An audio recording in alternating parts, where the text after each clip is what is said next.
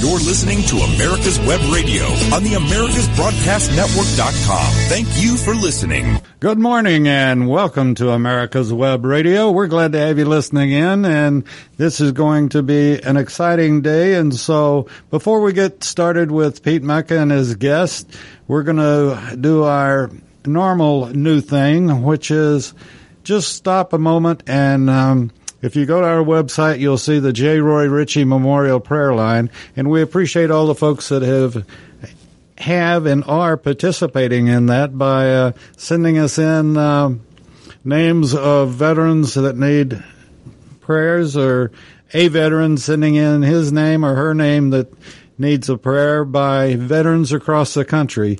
And it's veterans praying for veterans. And today I want to take just a minute. We'll just do 1 minute of silence and think about our veterans and also the people that are in D.C. right now representing the military and representing our country. And it's an important day, and I hope that everyone is safe and sound in D.C. and that it turns out to be the America that we all love and that we grew up in, and that it will be what we're proud of, America. So for just a minute, we'll pause and take a break, and then we'll be back with Pete and his guest.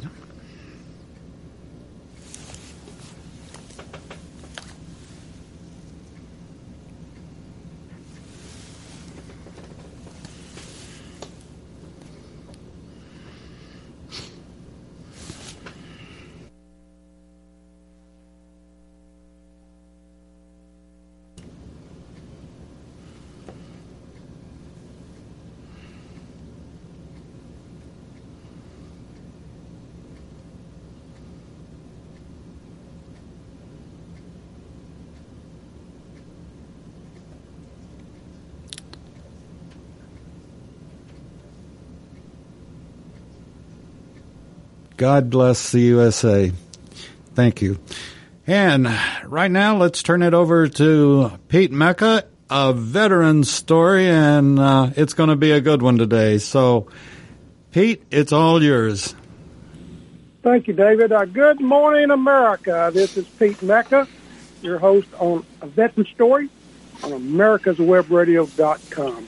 My guest today is West Point graduate Vince Corica. What a great last name. That's got to be Irish. All right, Vince, my fellow Italian, we're going to start this out like we always do with my veterans. Tell me a little bit about your background and where you're born and raised. Yes, sir, Pete. Hi, everybody. It's such a joy to be here. I get to talk about America. I get to talk about the United States military. I have a friend and brother, Pete Mecca, as my wingman to guide me through this so that you all derive maximum benefit. And Pete's right. If we don't know where we came from, it's hard to know who we are destined to be. So my grandmother, Maria Vita Corica, and her husband, Vincenzo Corica, left Sicily in 1921 come to America. Lots and lots of Italians did that. What was unique about Maria and Vincenzo was that she was 6 months pregnant with my father when she got on that boat, never to see her family again, not knowing a word of English. That was an amazing display of courage, I think, on her behalf and on that of my namesake, Vincenzo, and therefore she gave birth to my dad, who one of the members of the greatest generation. He served in World War II 3 years in both the European theater and the Pacific theater. So what a remarkable series of role models I had growing up.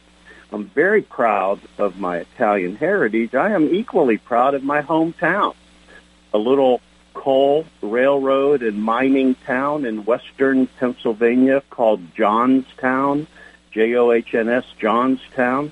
Johnstown has been hit by 3 devastating floods over its history and came back every time. So I started life with the best possible opportunity to stay right. All right, very good. Tell me a little bit about your family values, Vince. I had the same kind of upbringing, and we would go to visit my Italian relatives in Pennsylvania too. But a little bit of the values, work, religion, sure. so forth.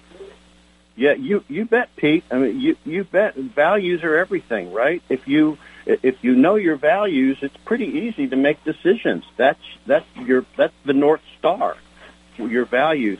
So my family valued America, right? They risked everything coming to America. My family valued church and religion, devout Roman Catholics. I was an altar boy. My family valued work. At one point, I had 4 jobs at the same time when I was in junior high school so that I could contribute to the family cash flow.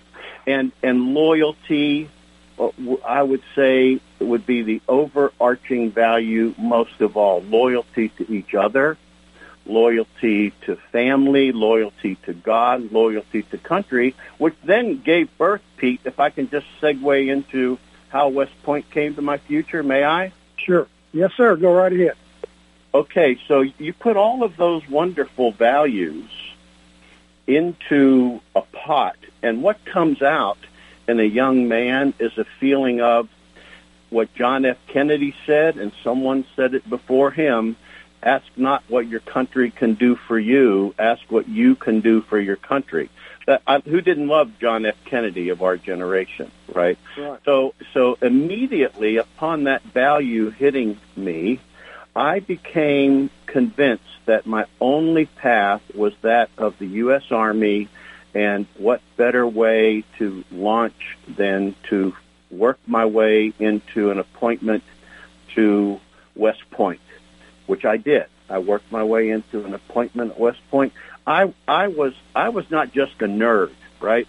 Back then it was not cool to know math and science and physics and coding and stuff.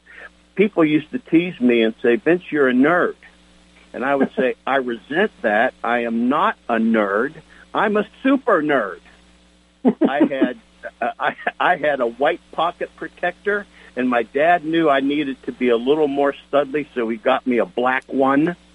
And I had a girlfriend who was very patient with me in my nerdness, and she said, if you don't take off that slide rule off of your belt, the pocket protector is bad enough. If you're going to wear a slide rule on your belt, I'm breaking up with you. So I didn't go that far. So there I was. I got into West Point. My dreams were starting to come true, Pete. All right. Okay. You graduated in 65. I know that. Tell us when you arrived at West Point and your first impression, and describe your freshman year and how many freshmen you lost that first year.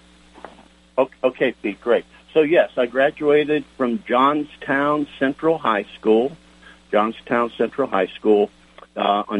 4th of 1965. On January 1st of 1965, I was standing tall at West Point, getting my head shaved and getting uniforms handed to me and upperclassmen yelling at me. In those days, a young man, we were all men then. I'm happy to say that women were admitted to West Point in 1976. So the West Point class of 1980 had a number of distinguished young women being commissioned. But we were all men then. So in those days, young men heading for West Point traveled alone. I got on the train. I got off at Grand Central Station. I went to the sign that said West Point attendees here. I got there, got on the bus, and upon hitting West Point, as I said, upperclassmen shouting at you, do this, do this, do that. You knew that this wasn't Kansas anymore, Dorothy. but I'll tell you what, Pete, this was all I ever wanted, right? So it wasn't that I resented that kind of, let's call it plebe hazing, as it was known in those days. Plebe was the West Point vernacular for freshmen. I wasn't disappointed in that. I read everything I could. I knew it was going to be like that, and I realized that in a way, this is going to sound corny, but I realized in a way this was the forge in which my backbone would be strengthened, the forge in which I would become the kind of leader that my men could count on. So I loved every minute of it. There were 1,100 of us that entered West Point in the class of 1969. It's a 4-year program. You graduate with a Bachelor of Science. Back then, now there are many other degrees available. I'm happy that West Point has kept up with the times. So 1,100 of us showed up. 800 graduated 4 years later, so we lost 300 during that time. Of that 300, we lost probably 100 in the first year because it's not a match for everyone. The extreme distance, the extreme inability to do what you wanted, the requirement to follow orders and recognize that you're a part of something much bigger than you. So if you have a big ego, you better put it in your back pocket because the big ego is reserved for the big team, not for you as an individual. You're absolutely right about that. They break you down and build you back up. Right on. Exactly. I think like a lot of young folks need that these days. Now, I want you to explain to our listeners the 5 combat arms and why you chose the field that you did. Yeah, okay. So West Point is a grand gift that the U.S. government gives to a man or woman who applies and goes there. It's a grand gift. Guess what? To those to whom much is given, much is expected. So West Point graduates were required to do 2 things. One was serve a minimum of 5 years on active duty in the U.S. Army after graduating as a second lieutenant. The second was to serve those 5 years in one of what were known as the 5 combat arms back in those days. So in 1965, Pete, although Vietnam was going on at that time, it was not a gigantic presence. It was not in the hearts and minds of many of us. But without giving myself too much credit, I knew that I was there to become a combat leader. So it was easy for me to pick the branch that I chose. The 5 choices were the men and women in the armed forces who come the closest to the enemy. Infantry, armor, that's tanks, signal corps, communications, engineering, that's road building, mine clearing, bridge building, and then finally field artillery, cannons, or howitzers, which I'll explain as we go on. All right. Why did you? Yeah, you chose artillery. Why did you choose artillery? Yeah. Well, artillery is known as the king of battle, and who doesn't want to be a king? Infantry, which are the men and women who take all the. I shouldn't say all. They take most of the chances, close with and engage the enemy with small arms. Holy moly. They are the point of the spear. They're known as the queen of battle. Artillery is the king of battle. As in marriages and in most things, the king obeys the queen. There you go. I knew that if I could be engaged in the field artillery, I could protect dozens or even hundreds of infantry people by putting accurate fire in places that I could relieve them of any danger. So what I saw myself doing was being a leader servant. I saw myself serving the ground troops, be they infantry, be they armor, signal, engineer, it didn't matter. When they needed backup, field artillery was there to do that. I know a lot of Army aviators feel the same way with gunships, but that's why I chose that branch, and I never regretted it. I felt like that's who I was meant to be. That's great, Vince. We're going to our first break, ladies and gentlemen. Stand by for a fascinating interview. We'll be right back with Vince Cork, a great Irish guy. Great Irish guy. Hey.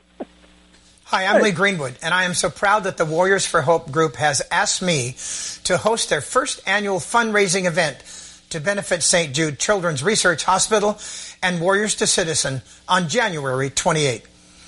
I'm looking forward to some very impressive people talking to us about social responsibility and the need to help worthy people with long-term physical or psychological issues. It's going to be a great show with a great cast, I promise. And hey, I might even sing. Go to Warriors for Hope website to register and donate to support our cause.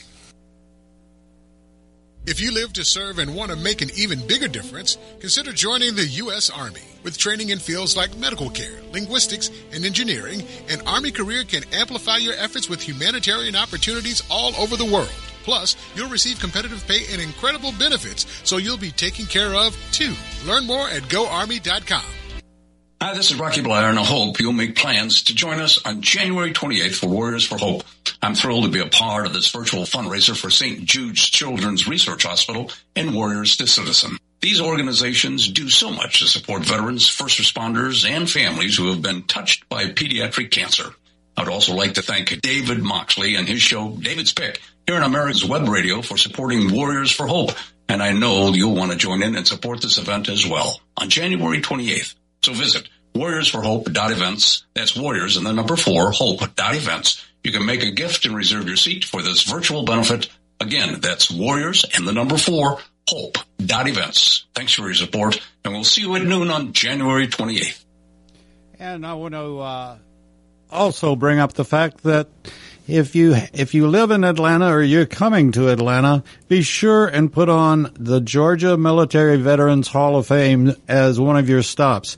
It's right across the street from the Capitol, and it's well worth the time that you spend there, be it a few hours or it can easily be a whole day reading about the heroes from Georgia that have helped keep us free, and you'll love the day that you spend there. So with that being said, you're listening to America's Web Radio, and let's get back to Pete and his guest, good artilleryman, taking care of us 11 Bravos. So with that said, Pete, it's all yours. Come, 11 Bravo, baby. All right, we are back with Vince Corca, West Point graduate. Vince, you're out of West Point. You get graduated, and then you end up at Fort Benning for jump school and ranger school. Tell us about the jump school and the red helmet. Yes, sir. Yes, sir. Yes, sir. I will do that. Before I tell you that story, though, I have 11 and a half grandchildren. Thank you, Lord God Jesus. And Scarlett is 5 years old, and she was with me this weekend. And she said, Papa, what are you doing? I said, I'm preparing for a radio show. I'm going to meet some new friends in a few days, and I need to study a little bit and get ready so I'm not nervous. And she said, well, are you nervous? I said, well, no, I don't think so. She said, well, look, Papa, don't try to be smart or funny. Just be yourself. You'll be okay. So that's what I'm trying to do here. All right. Okay, so jump school. So as a regular Army officer coming out of West Point, we were required to attend Ranger School, good old U.S. Army Rangers, one of the most magnificent fighting forces on this planet ever. And we were also offered the opportunity to go to jump school. So I wanted to be a part of the 82nd Airborne Division. I knew I was headed for Vietnam, and whenever those orders came through, that was okay with me. But if I could get into the 82nd Airborne Division first, that would be a wonderful assignment for me to learn everything I needed to know about leading troops and being a paratrooper and being a tab-wearing Army Ranger. So I went through those schools, Ranger and Airborne, and I reported into the 82nd Airborne Division. Now, even though I had 9 jumps to my credit, I had to go through jump school twice. The first time I was injured, I had to go through a second time. So I had 9 jumps. In the 82nd Airborne, if you are an officer on your first jump, you have to wear a painted red helmet. It's so embarrassing. It's called your cherry jump.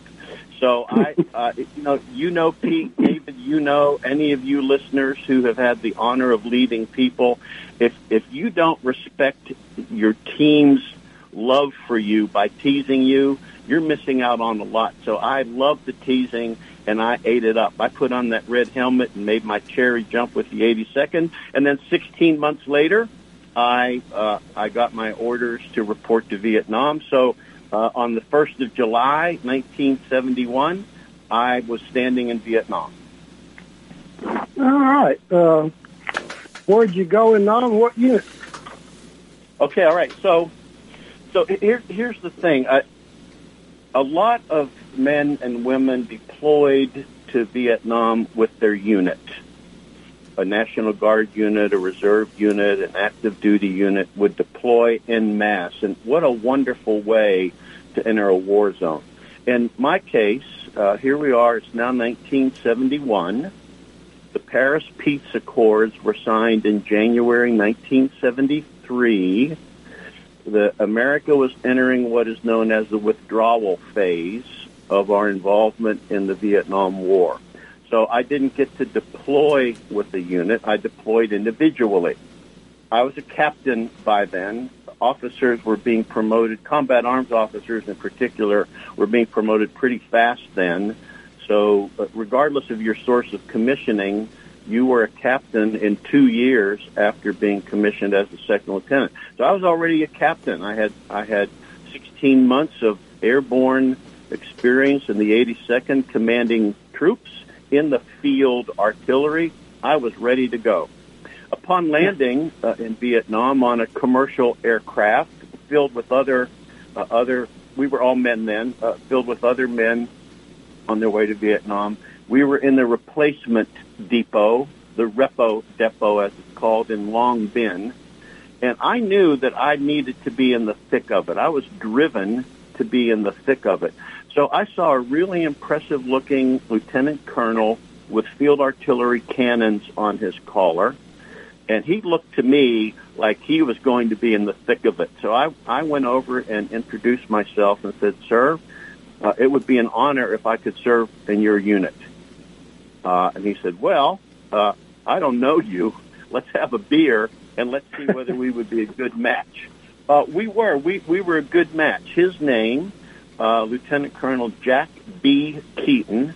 Jack Keaton was unique in that he was both an Army aviator and a field artillery officer. So as a lieutenant colonel, he flew Army helicopters as an aviator, and now he was going to command the 1st Battalion of the 21st Field Artillery, which was serving the 3rd Brigade of the 1st Cavalry Division in the Bien Hoa area of Vietnam. Mm-hmm. A lot of people might call that the 3 Corps area. So, boy, my wishes are coming true, man. Field Artillery, 16 months in the 82nd Airborne Division. I have a mentor and a hero that agreed to let me work with him on the first day I got there. So I followed him to his battalion fire base, and that's when my 3 major assignments began. All right. For the listeners, tell us what composes of a field artillery battalion. Sure. Okay, so if I may, I'm going to start with the battery and then climb up. So the order of battle, sure. The order of battle, if you will, is gun crew. There are in the 105 millimeter, 105 millimeter, we call it. The gun crew has a 105 millimeter howitzer, and there are between 5 to 7 cannoneers on that gun. A battery is 6 of those guns and 6 of those gun crews. That's called an artillery battery. That is commanded by a captain, typically. It's much like an infantry company and so on.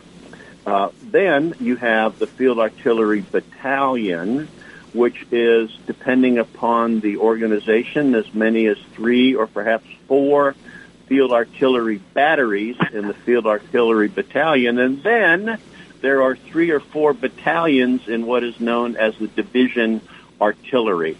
At that time, anyway, the Army has gone through many different fascinating organizational ideals and changes since then. But at that time, Pete, that's how we were organized.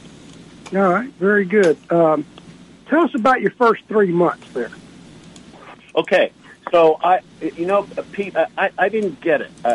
When I say that, I know that sounds odd, but I knew I was there in Vietnam to do a job. I didn't see the big picture of what the right progression of those jobs would be. But I got really lucky. Let me overview first, and then I'll take each one at a time. The first job that I had for 3 months was that of Assistant Operations Officer. I'll come back to that. Then the next job I had for 4 months was flying in the back seat of a Huey helicopter with an infantry lieutenant colonel whom I was supporting with artillery fire support, and then my last 4 months was as a battery commander. So back to your question, my first job was as the assistant S3, S standing for staff, assistant S3 for operations, and during those 3 months, sometimes 24 hours a day, my colleagues and I in the Tactical Operations Center of Jack B. Keaton's battalion planned fire missions. We planned missions to harass and interdict the enemy, meaning at no known interval, at no known place, we would blow up a crossroads somewhere in the jungle so that the enemy didn't feel like they had freedom to roam about. We would certainly fire missions designed to protect our boys as they went into a hostile landing zone. We call them LZs. And the Vietnam War was characterized, as we all know from the coverage, by the use of helicopters, by significant use of helicopters to move men and equipment into battle. Well, guess what? Before you want to put infantry on the ground in a landing zone, you've got to soften that landing zone. We know it from World War II movies as softening the beaches when we think about D-Day or any other amphibious landing. In Vietnam, it was soften the landing zone. So what I did for 3 months as an assistant operations officer was plan operations like that, recognizing in the palm of my hand, I had the opportunity to make our boys safer as they landed into unknown landing zones. Wow. All right. Very, very important. We are going to get to your next 4 months in just a minute because it's one of your, I know a job that you love, flying in that chopper and everything. Yeah, man. During your first 3 months, did you have to go out on the wire any at all? No, I did not. We were on a fire base. We were not in an air-conditioned building. No disrespect to men and women who were. Everybody served. We were on a fire base. We occasionally took rocket attacks, mortar attacks, but my job was to be in that bunker protecting the boys out there in the jungle. So I never had to don my flak vest as I did for my other 8 months. I wore my flak vest and steel pot a lot. But in those 3 months, I was in a bunker controlling fire support to our infantry as they went into landing zones. All right, very good. All right, we are going to our second break, folks, and we'll be right back with West Point graduate Vince Corca. Vince, stand by for just a few minutes. Yes, sir. Hi, this is Rocky Blair, and I hope you'll make plans to join us on January 28th for Warriors for Hope. I'm thrilled to be a part of this virtual fundraiser for St. Jude's Children's Research Hospital and Warriors to Citizen. These organizations do so much to support veterans, first responders, and families who have been touched by pediatric cancer. I'd also like to thank David Moxley and his show, David's Pick, here on America's Web Radio for supporting Warriors for Hope. And I know you'll want to join in and support this event as well on January 28th. So visit warriorsforhope.events. That's warriors and the number 4, hope.events. You can make a gift and reserve your seat for this virtual benefit. Again, that's warriors and the number 4, hope.events. Thanks for your support, and we'll see you at noon on January 28th. Ladies and gentlemen, boys and girls of all ages, join me, Roger B., every Tuesday at 1400 hours right here on America's Web Radio for the Locked and Loaded Show. We will talk about guns, weapons, ammo, gun accessories, prepping, and so much more. So be sure to join us every Tuesday at 1400 or 2 p.m. for Locked and Loaded on America's Web Radio. If you live to serve and want to make an even bigger difference, consider joining the U.S. Army. With training in fields like medical care, linguistics, and engineering, an Army career can amplify your efforts with humanitarian opportunities all over the world. Plus, you'll receive competitive pay and incredible benefits, so you'll be taken care of, too. Learn more at GoArmy.com. You're listening to America's Web Radio on the AmericasBroadcastNetwork.com. Thank you for listening. Okay, folks, we're back with West Point graduate Vince Corica. Vince, tell the folks about after the first 3 months, you spent 4 months doing something that you absolutely love. Tell the folks about it. Yeah, I did, Pete. Thank you. Thanks. That's exactly the way to introduce that topic. So for a field artillery officer, the most exciting opportunities to execute your skills lie in two areas. One is battery command, of course, a sacred responsibility for the safety of the men and women under your command. The second goes by many names. It is defined as Field Artillery Liaison Officer. We abbreviated it back in those days as LNO. And what I got to do was every day and some nights for 4 months, I got in the back seat of a Huey helicopter, a command and control helicopter, those large helicopters, folks, that we see in all of the newsreels and movies and TV shows about Vietnam. Got in the back seat of Huey helicopter with an infantry lieutenant colonel, and my responsibility was to provide him with instantaneous fire support for his troops on the ground. So here's how it worked.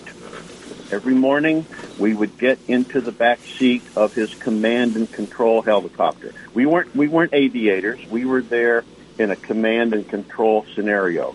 He was on his infantry radio net talking to his commanders and the infantry higher command up at 3rd Brigade level for the 1st CAF. I was on my artillery radio net coordinating fire support. We'd get up in the air and we would spend all day overflying the area of operations where his troops were engaged in whatever their operations were, reconnaissance, whatever it was. We were overflying them so that those boys, those men on the ground knew that they weren't alone. They knew that above them, they had their infantry battalion commander. His name, by the way, was Lieutenant Colonel Charles Hodges. Lieutenant Colonel Charles Hodges, an amazing figure of a man. Charlie Hodges was 6'4" or 6'5". We never knew how he got that gigantic body into the back seat of the Huey, but he did, and he was magnificent. He said he was a wonderful Southern guy. He said, "Boy, your job is to protect my men on the ground. I want you to know where they are at all times, and I want you to know how to bring in fire support." So that's what I did. And for 4 months, that's what we did. We overflew his area of operations and his troops. We had 3 values. One was protect his boys and let them know they weren't alone. 2 was ensure that our fire support was accurate and absolutely positively did not harm any of his troops. And 3 was to be available to rescue any helicopter crews who were shot down, because no man is left behind. Everybody knows that. Every responder knows that. But those were his 3 values, and that's what we did for 4 months. I felt like an artillery gunslinger. I had access to every single kind of artillery weapon. I had access to Cobra gunships. I had access to naval gunfire offshore. I even had access to Air Force bombers if needed. Anything I needed, I would coordinate back with. Oddly enough, I would coordinate back with the same guy I used to be as an assistant S3 for operations, and he would connect all the dots for me and provide me the fire support that we needed. Wow. Did you ever try to reach out and grab one of those green tracers? Okay, so as helicopter crew in Vietnam, we would fly at a significantly high level, right? But not so high that we looked like cowards. So yeah, the boys on the ground needed to hear us up there somewhere. They're in triple canopy jungle. They can't see us, but they needed to hear those chopper blades. So yes, indeed, those green tracers would zip by our ship every once in a while, particularly at night. And our joke was that if you were going to fly in a command and control helicopter, you needed 2 flak vests. You were going to wear one, and you were going to sit on one. And that's absolutely what I did. Well, gee, Vince, why were you sitting on the flak vest? One of my best buddies in high school became a chopper pilot, and that flak vest he was sitting on did not help him. Oh, no. Yeah. Okay. Okay, let's go to we'll get to some combat in just a minute, but your final 4 months in Nam, tell me about those real quick. Yeah, okay. So I love Lieutenant Colonel Jack B. Keaton. He was my mentor. He was my artillery godfather. I love Lieutenant Colonel Charlie Hodges.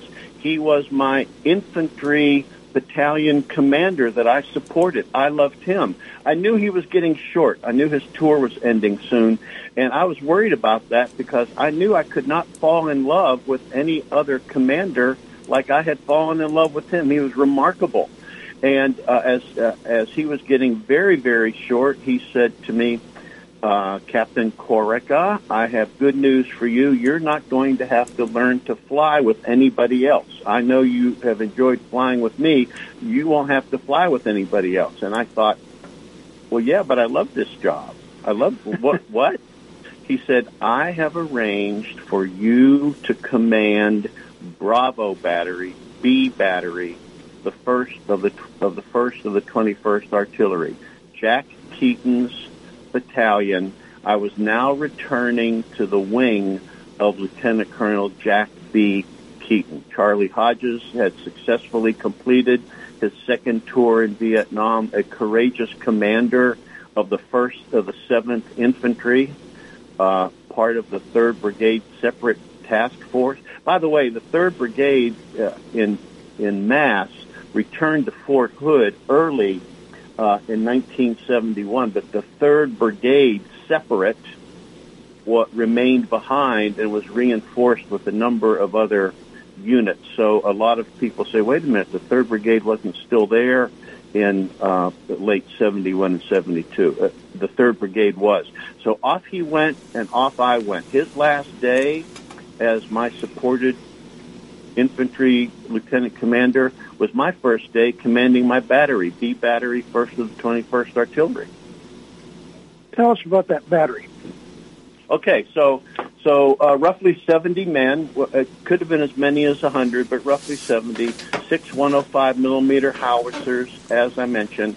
A 105-millimeter howitzer can fire a projectile roughly 7 miles.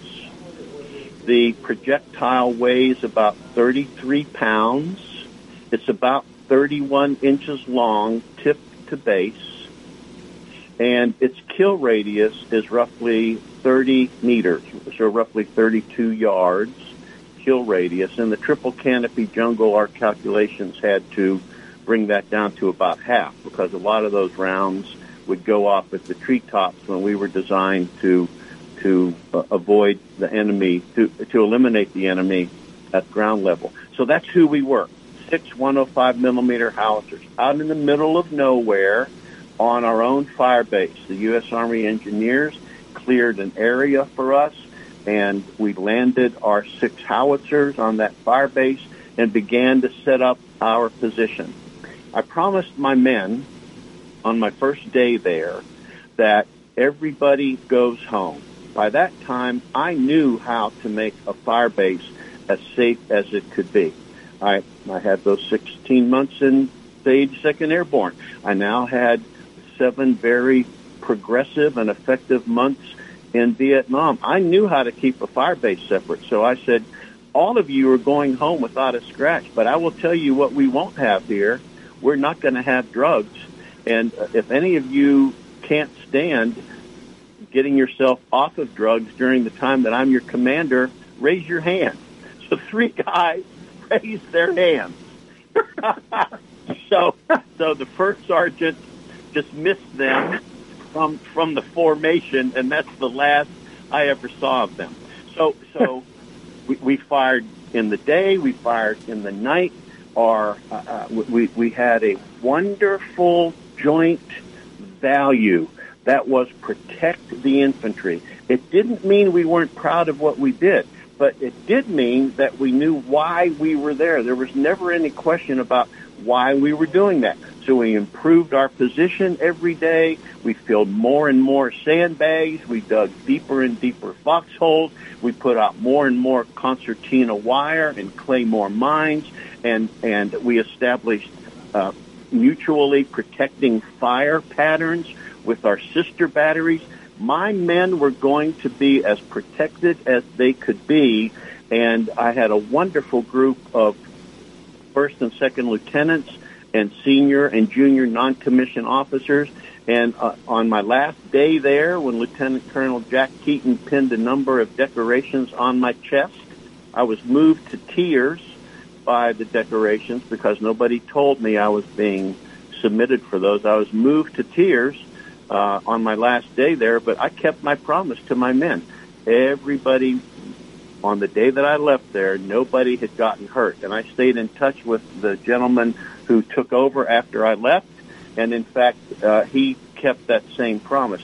As I said earlier, the peace accords were signed in January of 1973. I left Vietnam roughly on Memorial Day, 1972, so that's only 6 or 7 more months before the ceasefire was signed. So we all knew that we were in the withdrawal phase, but men were dying every day all over Vietnam. Men were dying in our area of operations, so we never once let our guard down, Pete. Yeah, I can understand that. I want to go back just a minute, Vince, to when you were flying with Colonel, who was Colonel Hodges. Yeah. Describe your first time in combat. Okay. You made some interesting comments about. Go ahead. Yeah. No question. So, as I said, my job in particular comprised keeping his boys safe. So we were going into an unknown area of operations, into an unknown landing zone, and what I arranged for was a massive bombardment of the LZ, of the landing zone, before his company, his infantry company. At that point, it was maybe 60 men. It probably took about 10 sorties on a Huey to land that many men on the landing zone. Immediately upon getting to the landing zone, things were quiet because I had bombarded that landing zone with the help of a number of artillery batteries in our area of operations. Upon getting to the landing zone, things were quiet. We thought they were in the clear. The minute they got into the tree line, they began to take fire. And so now we lowered our orbit. We got much, much closer to the ground. We really wanted our boys to hear those chopper blades above the sound of gunfire around them. And Colonel Hodges brought in a pink team. A pink team was composed of a white bird, which was a little bitty observation bird. We see them as traffic choppers today. They look like tadpoles with wings. And 1 or 2 Cobra gunships. Those were called the red birds. The white bird to observe, the red bird to kill, red and white, pink. He brought one of those teams in because now that little bird could flit around and really see where the enemy was. They would drop smoke if they saw a bunker. They would drop smoke if they saw a machine gun emplacement. I would see that smoke. The Cobra gunships would see that smoke, and we would obliterate the origin of that smoke. During that engagement, and by the way, time just flies. You have everyone who's has been in battle. And by the way, I don't think I did anything unique. I'm just telling you my experience, though, and what it felt like. During that battle, the observation... Hey, Vince, I'll tell you what. Vince, excuse me. We're going to our last break, and then we're going to come right back to where we're leaving off. Okay, folks, this is our last break. We'll be right back. Hello, I'm Dr. Mike Karuchak. Have you ever wondered what doctors talk about amongst themselves?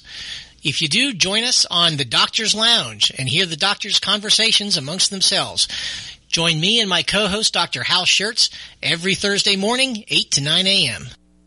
Hi, I'm Lee Greenwood, and I am so proud that the Warriors for Hope group has asked me to host their first annual fundraising event to benefit St. Jude Children's Research Hospital and Warriors to Citizen on January 28.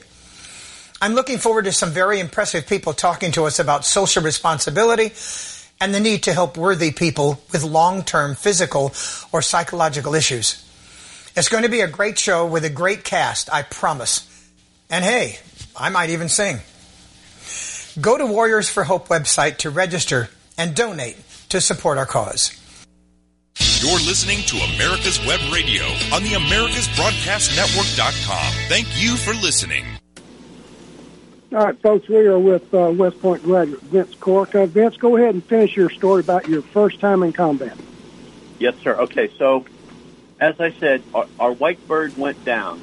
Neither the pilot nor the observer were injured, nor were they wounded, but the bird went down. The bird was inoperable. We were going to land and pick them up. No man left behind. But we had to stay on station so I could continue adjusting artillery and to adjust the fire of the gunship. So another helicopter that was nearby, picked up those men, and we were all so very relieved about that. Later on in my tour with Colonel Hodges, we did land and pick up the crew of a white bird, of an observation bird, because that was such a wonderful tactic. So on that day, I felt like I arrived. I cut my teeth on what my job was all about, and I will never forget that day because Colonel Hodges was so calm.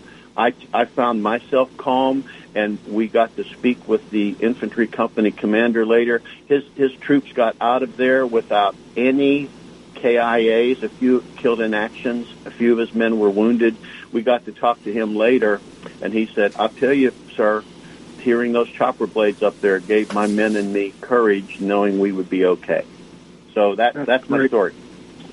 You, I think you mentioned to me that you never felt fear in combat. Can you explain that? Yes. Again, not trying to sound brave. Please, everybody. If I sound proud and excited, I am. I'm proud and excited about the mechanism that put me into this position. I'm proud and excited about Johnstown, PA, about West Point, about the 82nd Airborne, about the artillery schools, about the 1st Cavalry Division.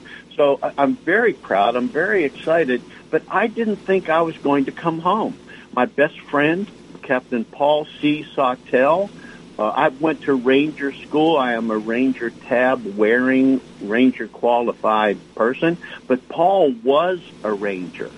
He was in L Company, Lima Company, 75th Rangers.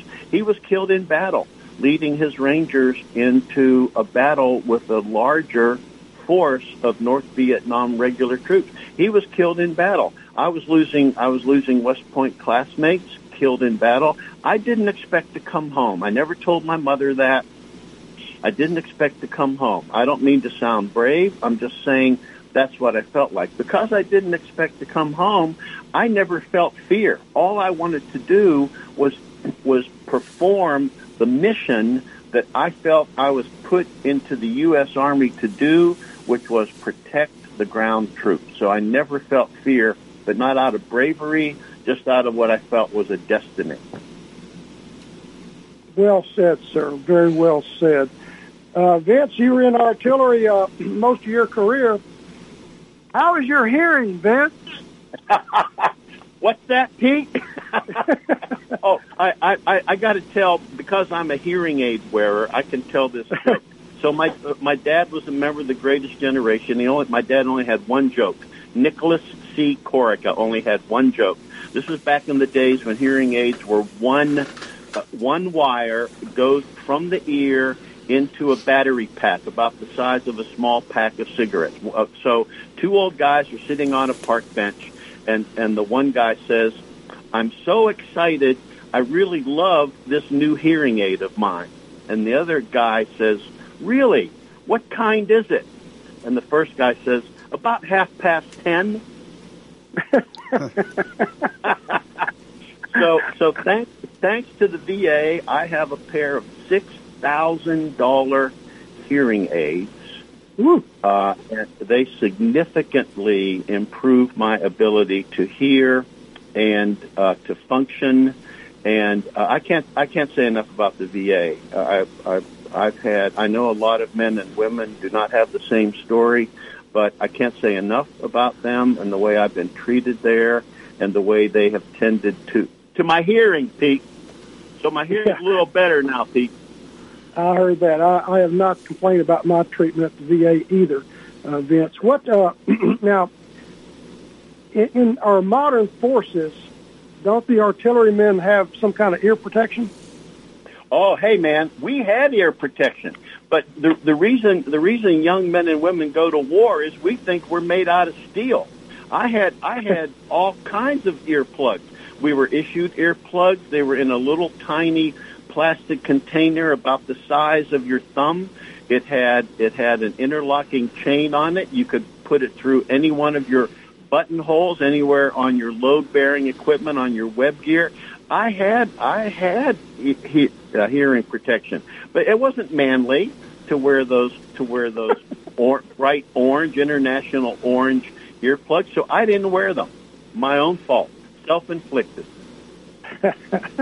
All right, you had what I would say a great tour of Vietnam. I know that my 2.5 years there, I remember them every day and everything, but I look back much as you do with the pride of knowing we did the best we could in an almost impossible situation. When you left Nam, very interesting story. You ended up at the Panama Canal Zone and met somebody down there. Tell me a little bit about the Panama Canal Zone. Yeah. So I was so excited after commanding a battery in combat in Vietnam and attending one or more schools.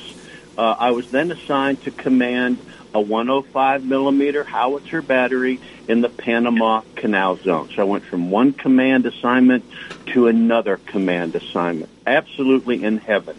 My tour of duty was going to be 18 months in the Panama Canal Zone. I was very excited about that. A few days after I got there, a friend of mine showed me a picture of a young woman from Mississippi who was visiting the Panama Canal Zone to see her college roommate and her roommate's husband, who was an officer in the Army on the same post as I with my battery. So I called the quarters and asked if I could come see her, and I did. She blew me away. I was hit by the lightning bolt, as we Sicilians say. And I proposed to her, and she accepted on the third date. I'll say that again. Holy cow. I proposed to her, and she accepted on the third date. We were in our mid-20s. We weren't kids anymore. And she said yes. And the first thing her parents said and the first thing my parents said was, "What? You're doing what?" But we celebrated our 47th anniversary in this past December. Our first child was born 1 year after our marriage, and my Panama assignment was then extended to 3 years because it was now an accompanied tour. And as my family continued to grow, our next assignment was after 3 years there, our next assignment was to the 101st Airborne Division at Fort Campbell. By that time, our second child had been born, and I realized that while the Army was good to me and I was good to it, that my days in the Army needed to come to an end so that I could be with my family. Ironically, I made that decision when my next assignment orders arrived in my hands from Fort Campbell, which were going to be assigning me to South Korea for an 18-month unaccompanied tour. It would have been a great assignment. If I had wanted a career in the Army, it would have been absolutely magnificent, but that wasn't what I wanted. So after 9 years, I resigned my commission to begin a civilian career. The West Point requirement, as I said earlier, was 5 years active service in one of those 5 combat armed branches. I was obligated to serve 5. I served 9. The Army was good to me, and I was good to it. And I've said it many times. I'll say it again now, that other than my wife and my family, those 4 years at West Point and those 9 years in the U.S. Army as an officer are the most incredibly indelible accomplishments of my life. I had a great civilian career, made a lot of friends, grew a lot of careers of people around me, helped our clients as best we humanly could. It was wonderful. But for me, wife, family, those 13 years, that's my indelible accomplishment in my life. Honor, duty, country. Yes, sir. Yes, sir. Yes, sir. Real quickly, Vince, what in the heck were you shooting at down the Panama Canal Zone? Well, the Panama Canal Zone is 50 square miles. The canal is in the center of that, of course. And the U.S. forces back in 1972, 73, when I reported there, were responsible for the security of the Panama Canal. So there was a wonderful infantry brigade there, the 193rd Infantry Brigade, and there was one artillery battery assigned to support that infantry brigade. Typically, that would take a battalion of field artillery, but because of the smallness of the territory, it was just one artillery battery. So we had fire missions plotted to protect the canal, and support the 193rd Infantry Brigade if they needed to deploy to protect the canal. Okay. But I never fired, whereas I fired rounds in anger every day in all three of my jobs in Vietnam. I fired artillery shots in anger, as the expression goes, every day in Vietnam. We fired no shots in anger in the Panama Canal Zone, but we practiced a lot. All right, very good. We're quickly running out of time, Vince. Fascinating interview, but I want to ask you this, and I think it's almost a silly question to ask you, but I always ask my veterans this. Would you recommend the military for a young person? Absolutely, I would, if, this is the big if they feel it in their heart. If you don't feel it in your heart, it's the most savage way to be ripped out by the roots from people who love you. If you feel it in your heart, you recognize that you're on a path, and if you need to be on that path, if your heart says you need to be there, what a wonderful way to get there. It's not perfect, but it is right for so many of us, and it was right for me. Very good. And wrapping it up here, Vince, you were recently elected as the president of the Atlanta Vietnam Veterans Business Association. Tell the folks about that organization. Yeah, thank you, Pete. So everybody, Pete Mecca is a distinguished member of the Atlanta Vietnam Veterans Business Association. We have a wonderful, I know we're getting close to time, we have a wonderful newly renovated website at avvba.com, Alpha Victor Victor Bravo Alpha.org, avvba.org, avvba.org. Wonderful website. You'll see so many community involvement things that we've done, supporting the USO, marching on Veterans Day parades, providing memorials around the Atlanta area for Atlanta men who were killed in combat. Pete, we got to go. In Vietnam. We have published a 600-page book containing over 160 stories written by our members in the Atlanta Vietnam Veterans Business Association. It was published in 2019. And why am I talking about that book? I'm talking about it because that book, which is titled I'm Ready to Talk, is all about the experiences. We have 261 members currently in the AVVBA.